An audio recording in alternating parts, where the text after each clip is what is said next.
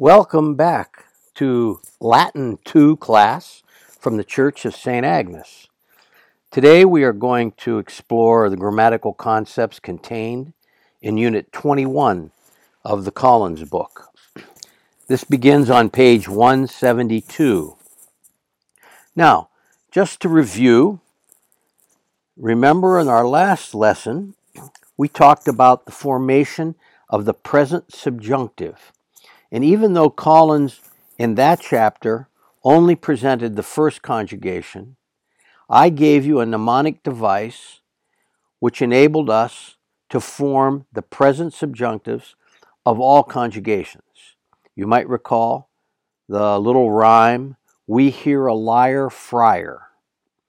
And I told you to circle those vowels, the E, the EA, the A, and the IA, and the IA. And those show you the vowels that connect the base and the endings of each conjugation in the present subjunctive. So in the beginning part of Unit 21, Collins presents the second, third, and fourth conjugations present subjunctive. But you already know those. So we'll just review quickly. We hear a lyre friar. In the first conjugation, the sign of the subjunctive is E for the present. In the second, it's EA. So as you can see on page 173, we have moneam, moneas, moneat, and so on. The sign for the third conjugation is an A. We hear a lyre friar, a. So we have ducam, ducas, ducat, and so on. And then in the third IO conjugation, for instance, a verb like capio, we have lyre. We hear a lyre, and the vowels used there are IA, and we have capiam, capias, capiat, and so on. And then the fourth conjugation, friar, IA again, audiam, audias, audiat, as you see on page 173. The passives are formed by using the same vowels, but putting on passive endings, ar, ris, tour, more, mini, and entour, and so on. So, this is a review for you because you've already learned the little mnemonic device, we hear a lyre friar. I instructed you on how to use that in forming the present subjunctives of each conjugation. And here we have it in Collins Unit 21. Now, the more important part, or the new part for you in this unit, are a couple new usages of the subjunctive. Last time we talked about the hortatory subjunctive and the optative subjunctive. The optative subjunctive, the subjunctive of wish. The hortatory subjunctive, the let us subjunctive, or also called a subjunctive of command or exhortation. Well, we have a little bit of an expansion of that on section 113 here on page 174, where Collins talks about direct commands or requests, the jussive subjunctive.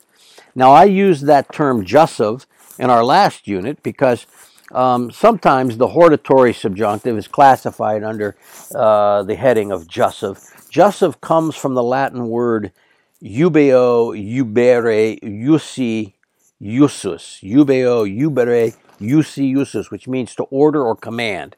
So a jussive, we use the word, the I comes into English as a J. The jussive subjunctive is one that gives commands. So the present subjunctive can be used independently, as we noted last time, to give a command. Now, we said the hortatory was primarily when we said, let us march forth, let us do this, let us do that. But it can also be used in the jussive subjunctive, or the subjunctive of command, can also be used in the third person. We saw a couple examples of that.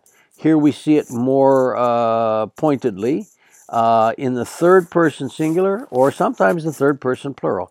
Take a look at your examples given under section 113. Populus gaudeat. Now you see there, populus is the subject, gaudeat is the verb. Gaudeo, gaudere comes from the verb gaudio, gaudere, second conjugation. We see the ea, that's the sign of the present subjunctive for the second conjugation. We hear, right, the ea in here, there are your two vowels. So we have this little sentence, populus gaudeat, let the people rejoice. This is a jussive subjunctive, a command given in the third person. Let the people rejoice. Notice that people in Latin is a singular noun, and even though in English it's a collective noun, in Latin we need a singular verb for a singular subject. So we have populus gaudeat. And then the next example, crucifigatur, from crucifigo, to fasten to a cross, to crucify, obviously. And notice here we have the third person, and it's a passive verb. The tour ending, aris tour, is your passive ending. We have a third conjugation verb, and we see that the sign of the subjunctive in the third conjugation is the a. Crucifigatur. Let him be crucified. This is what the crowd chanted when Pilate asked, what should we do with the man named Jesus? And the crowd yelled out, Crucifigatur, crucifigatur. Okay, so summarizing again, this is the jussive subjunctive. We see it now as a form of command. We can see it in primarily the first and third persons. Even on occasion, however, you will see a subjunctive making a request in the second person. But most commonly, we see it either in the hortatory form of the first person plural, let us do such and such, or in this third person form, let the people rejoice, let something happen, so on and so forth. So that's an independent use of the subjunctive, building on the one that we learned first in our last unit. Our next usage, which is again another independent use of the subjunctive, is the so-called deliberative subjunctive. And you see examples of this in the middle of the page in section 114 on page 174. Now, the deliberative subjunctive is a subjunctive used in an independent way in a sentence in which we are deliberating. Okay? We are asking what course of action to take or to adopt. We are deliberating. That's why it's called a deliberative subjunctive. And you normally translate it as something like, should I or am I to do this, or what might I do, or so on and so forth. Take a look at the examples. I think you'll see them clearly here. Quod donum ad dominum demus. Notice demus is our verb, coming from do dare, first conjugation verb. The E is the sign of the present subjunctive of the first conjugation. So we have the subjunctive, and we have a question here, quod donum. What gift are we to give ad dominum, to the Lord? Now, we could have had domino there without a preposition in the dative with the verb of giving, which is very common in Latin, more common than the ad dominum, as a matter of fact. But here we have ad dominum. That's very acceptable, particularly in ecclesiastical Latin. So we have a question, and it's a deliberative subjunctive. What gift are we to give, or what gift should we give to the Lord? We're deliberating. What gift should we give? And so we put that demus, which is the main verb in the sentence or in the question, in the subjunctive, and that's called the deliberative subjunctive. Take a look at the second example. Non mitam diakonos Romam? Am I not to send the deacons to Rome? Should I not send the deacons to Rome? Okay, now we see that mitam is in the subjunctive. Mito is a third conjugation verb. A is the sign of the subjunctive present tense of the third conjugation. So that's why we have mitam. And we notice the other thing to note in this sentence is Romam without a preposition. Remember our rule about the names of cities, towns, small islands, domus and rus, the names of cities like Rome.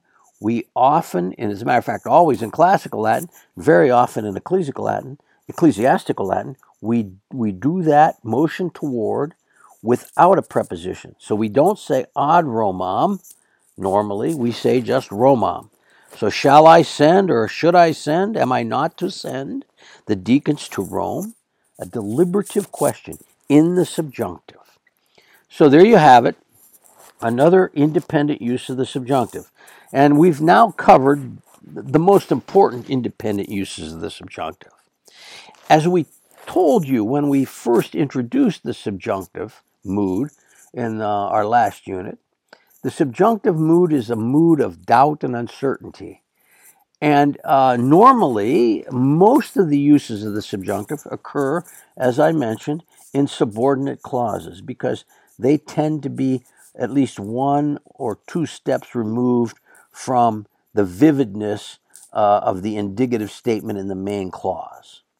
Now, in this next particular usage, we are going to see a usage of the subjunctive in subordinate clause. So Collins is now going to introduce for you here on page 174 and following the notion of conditional clauses.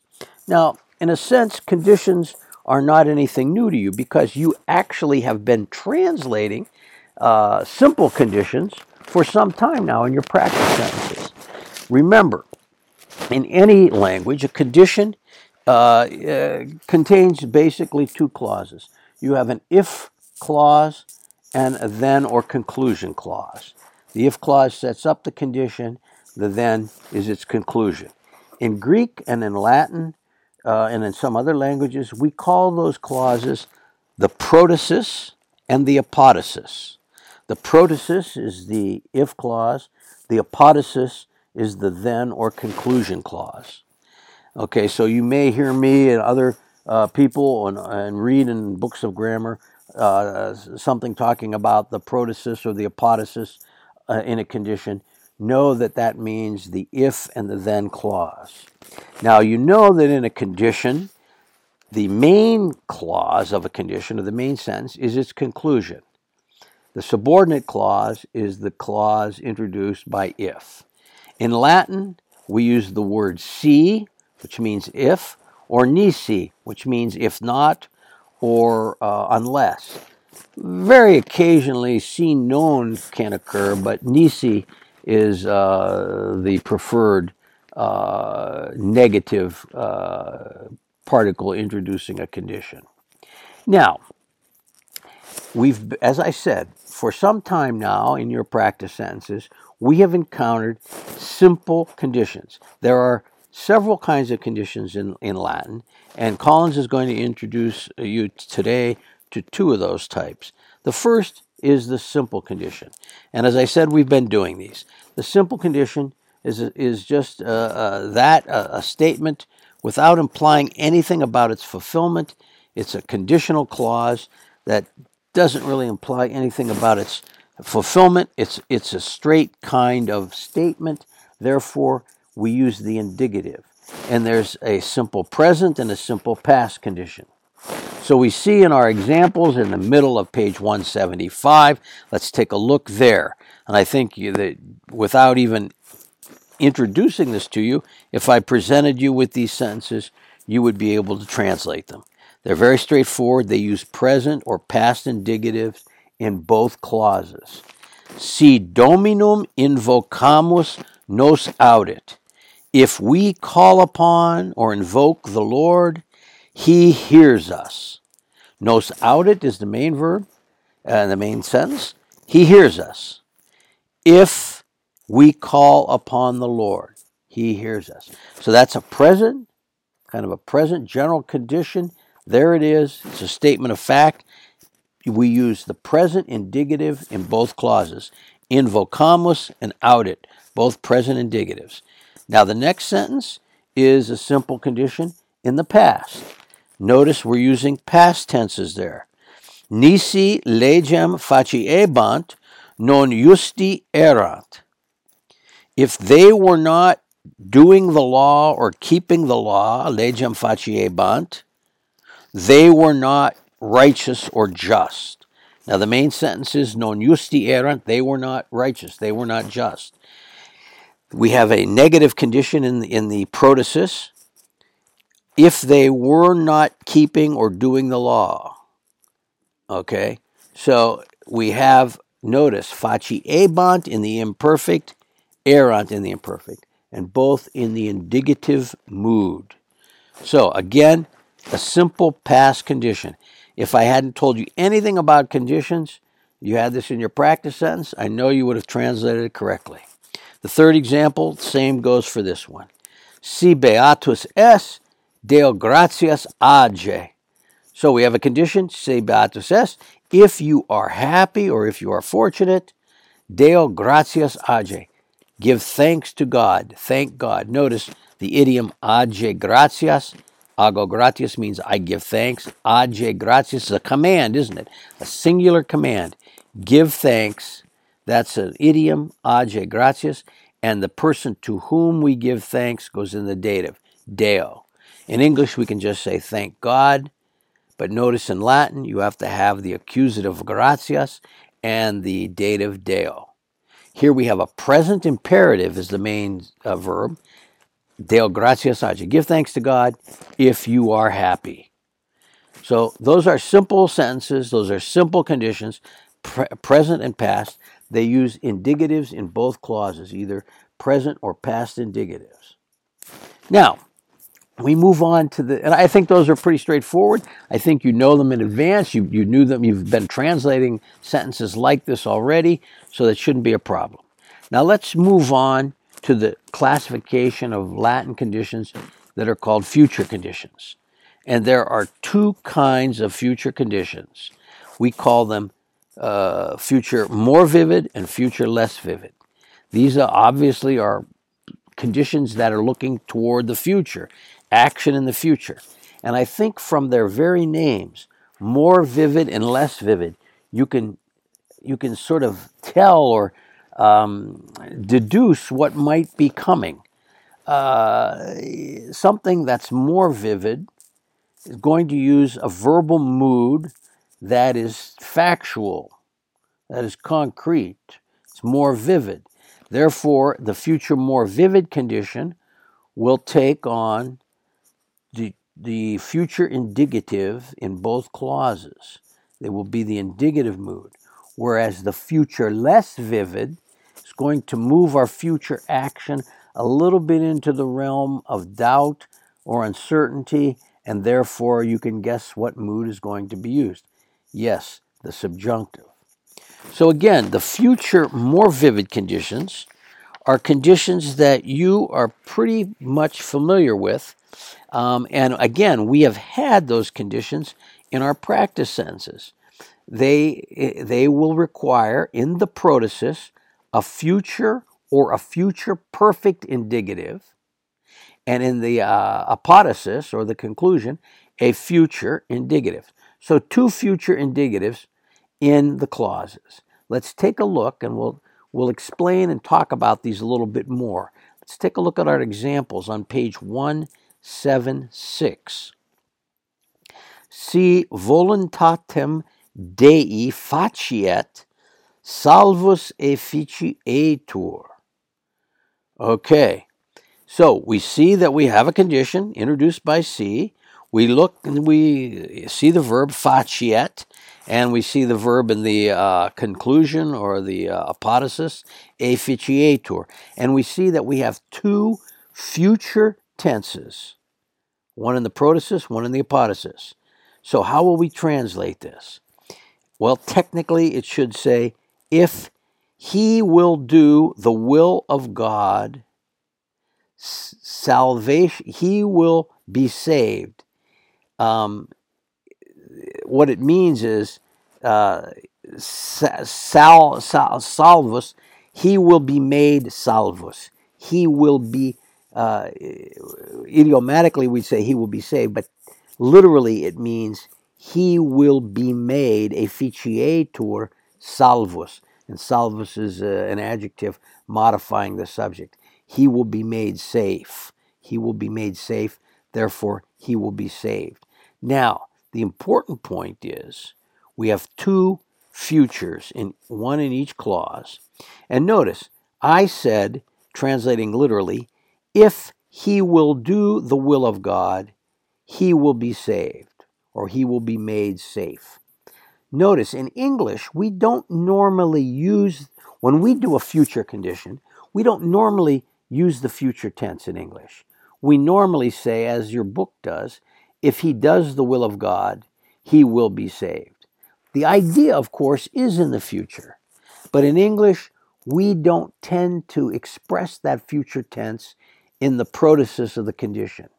Latin will almost always use the future tense or the future perfect tense in the protasis, followed by a future tense in the apodosis.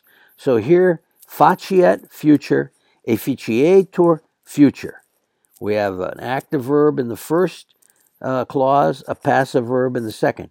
If he will do the will of God, or if he does the will of God, he will be made safe. That's what it literally means. Okay? So, we see that a simple, that's a future, more vivid condition. Now let's take a look at the second one, because this will show us something a little different. Again, we have seen this in our practice sentences, but perhaps you didn't take note of it. Nisi voluntatem Dei fecerimus, in regnum caelorum non introibimus. Now, when we look at our clauses, we see we have a condition introduced by the negative C, nisi, and we look at the verb, fecerimus. That is future, but it's not just the plain old future, it's the future perfect. And in the apodosis, introibimus, we have the future. Our main sentence is the apodosis, in regnum caelorum non introibimus. We will not enter into the kingdom of heaven. Okay, that's our main sentence. We will not enter into the kingdom of heaven. Under what circumstances? Unless we shall have done the will of God. That's literally what it says. Unless we will have done the will of God, we will not enter into the kingdom of heaven. Now again, in English, we tend not to use the future or the future perfect in the protasis in our English sentences. We say, unless we do the will of God, we will not enter into the kingdom of heaven. Now notice, Collins writes first with a parenthesis there. And he's right in doing that, because I want you to think about what the use of the future perfect does in a conditional sentence, in a future, more vivid condition. Think about it. Technically, the translation is, unless we will have done the will of God, we will not enter into the kingdom of heaven. What we have in a future condition, always, is a future action. But notice that the if clause, upon which the conclusion is contingent, right, has to occur logically before the future action in the conclusion. So if you think about it, it says here, unless we first will have done the will of God. That's why it's future perfect. We will have done the will of God, and then we will enter into the kingdom of heaven. Both actions are in the future.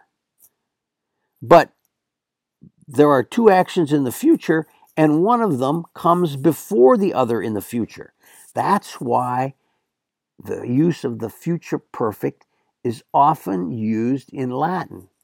Latin loves in future, more vivid conditions, to use the future perfect in the protasis. It doesn't have to. It can use a straight future like your previous sentence, but it will often, more often than not, use the future perfect tense in the protasis and then the future in the apodosis, because logically the if clause comes first in the future before the conclusion future clause. I hope that makes sense to you. It makes perfect logical sense if you think about it, because we first have to do the will of God. Unless we shall have done the will of God, we will not enter into the kingdom of heaven. There you have it. Now, like, take a look at your third example there. Si Petrus venerit cum Paulo cenet. Now we have the same idea here. Look, venerit is your future perfect tense from venio, right? The third principal part, veni, and then you add your erit. There you have it. So si Petrus venerit. If Peter will have come, let him dine with Paul. Interesting. Instead of a pure future condition, we have the protasis in the future perfect. If Peter will have come, you can just say in English, if Peter comes, then let him dine with Paul. And what we have is a jussive subjunctive from ceno cenare, let him dine. It's the subjunctive cum Paul, with Paul. And notice the hortatory or the jussive subjunctive does carry with it a kind of futurity. That's why we have a future condition here, which is really a mixed condition in the sense that we have the protasis of a future more vivid condition, and then it's followed up by a jussive subjunctive. Let him dine with Paul if Peter comes, okay, or Peter will have come. So, your future more vivid condition, two futures, one in each clause, or a future perfect in the protasis and a future in the apodosis in the indicative mood.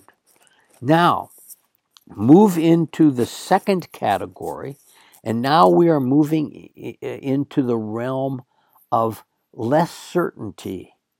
And we call this the future less vivid condition. The future less vivid condition, as a result, has subjunctives in both clauses. And we will call the future less vivid condition by a second name. It's often called the should-would condition. And that's because that's how we will translate the protasis and the apodosis with the verb should-would. Keep that in mind, the should-would condition.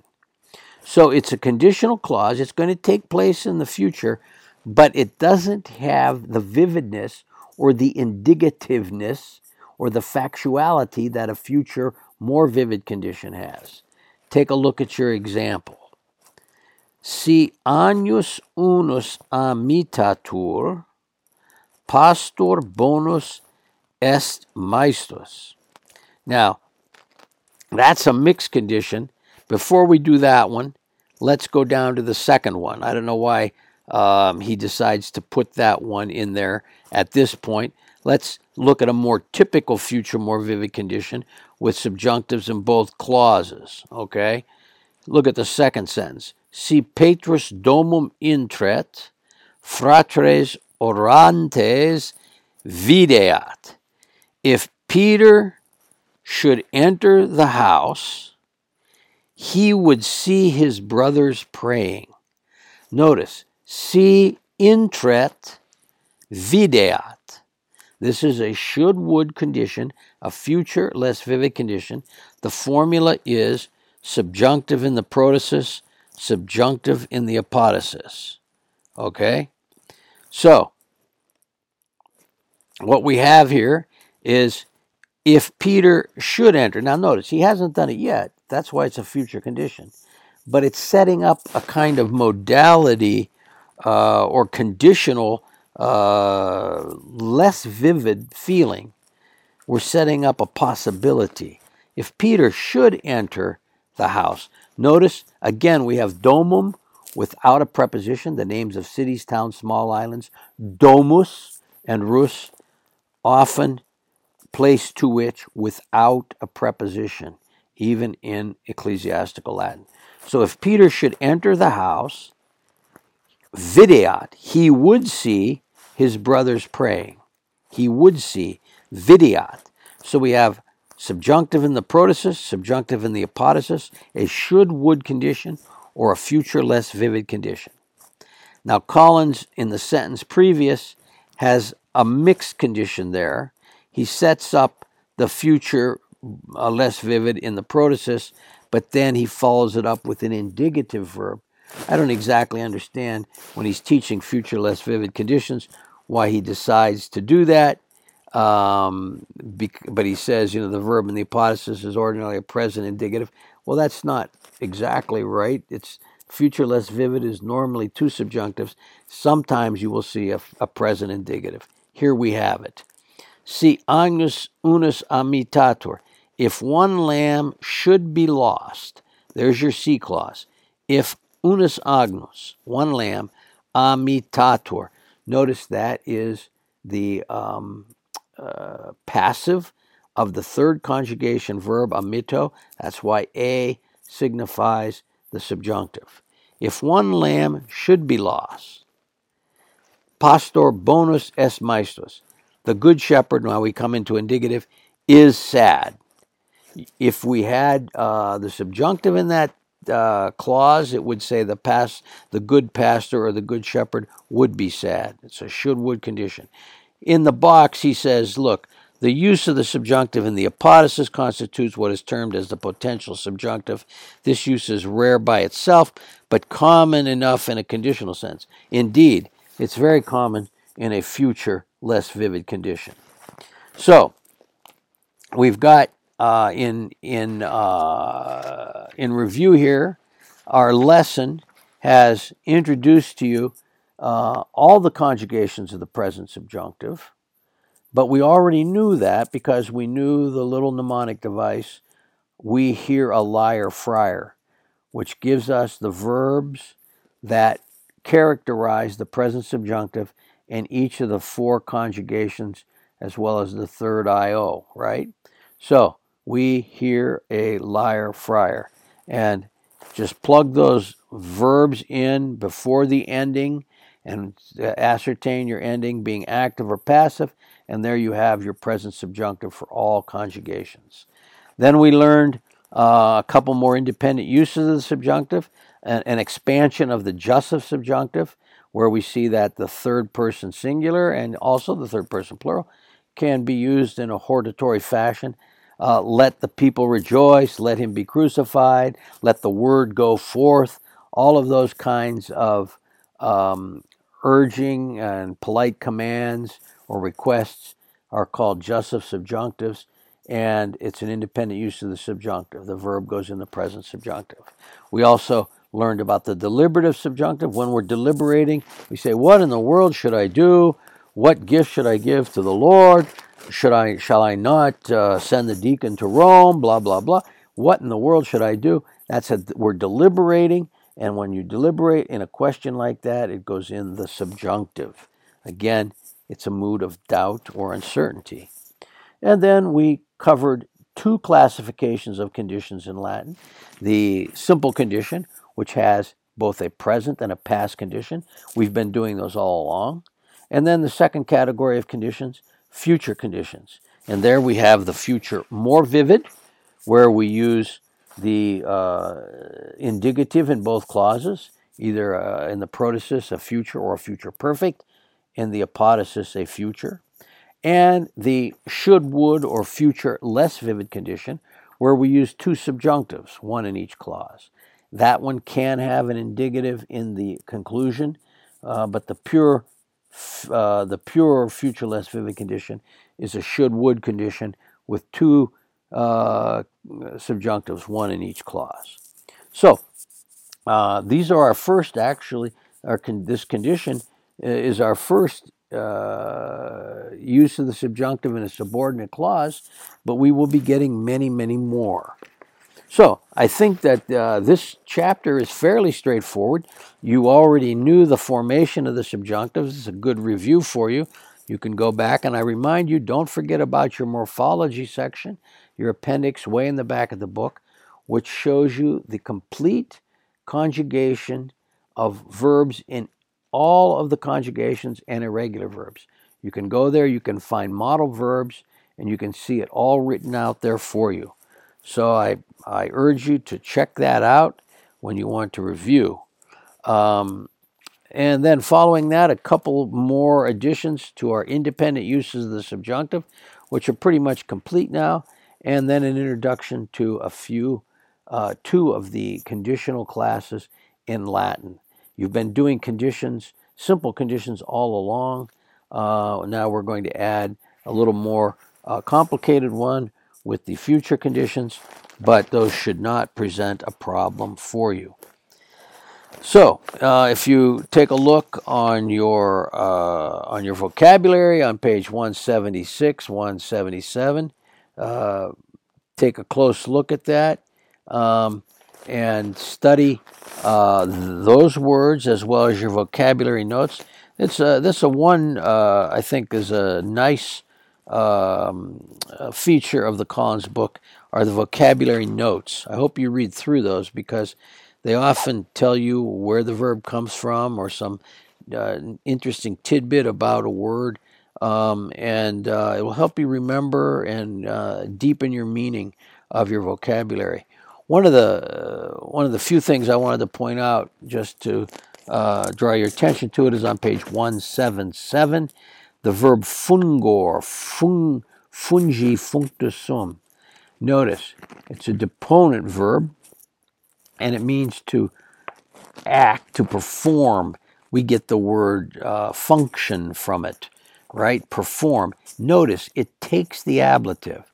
There are several verbs in Latin, deponent verbs, that take the ablative case instead of an accusative. These are generally utor, fruor, fungor, potior, and vescor. Those five.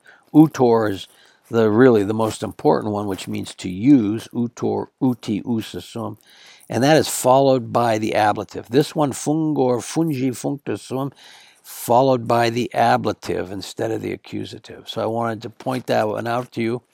Look at nosco, noscere, which means to know, to get to know. And then we have compounds agnosco and cognosco, prenosco, right? Prenosco, prenoscere, to know beforehand, and so on.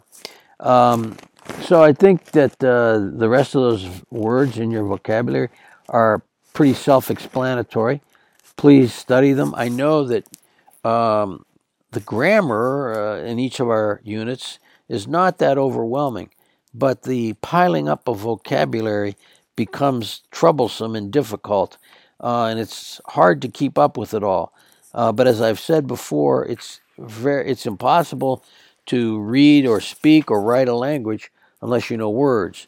So it's extremely important that you heed your vocabulary and try to learn as much of it by heart as possible.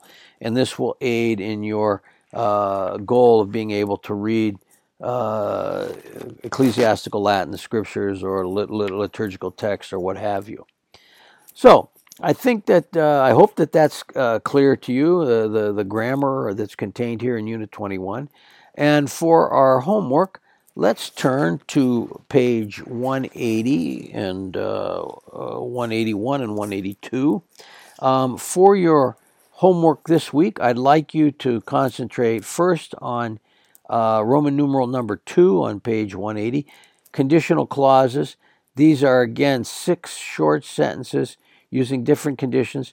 This is just a little bit of drill before we get right into the exercises. And this week, I would like you to do the odd numbered exercises again on the sentences here, 1, 3, 5, 7, 9, and so on. Do the odd numbered exercises. And notice that in this chapter, Collins introduces the notion of readings on page 181 and 182. Now, the first reading is the Gloria. And of course, we want to work on our readings because that's the whole goal of learning Latin here, is to do readings. You're not going to encounter in your work with Latin isolated sentences, and it's difficult to translate isolated sentences because they're out of context. these are the exercises that Collins gives and any other book gives are for practice. But it's good to get used to reading connected sentences and thoughts and paragraphs. So this readings section is a good idea. Now, for your work this week, I don't think we won't go over the Gloria. We won't require that. I think that most of you probably know that by heart, if not in Latin, at least in English. But let's do number 2 on page 182, which is a reading from the Gospel of Mark. So, one more time, what I want you to do is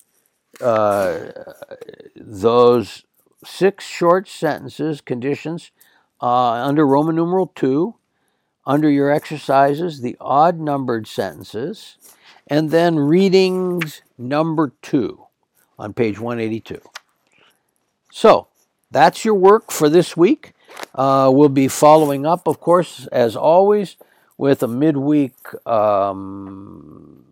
summary and coverage of those sentences, going over them to make sure you've got them right. As always, you have more sentences there to practice.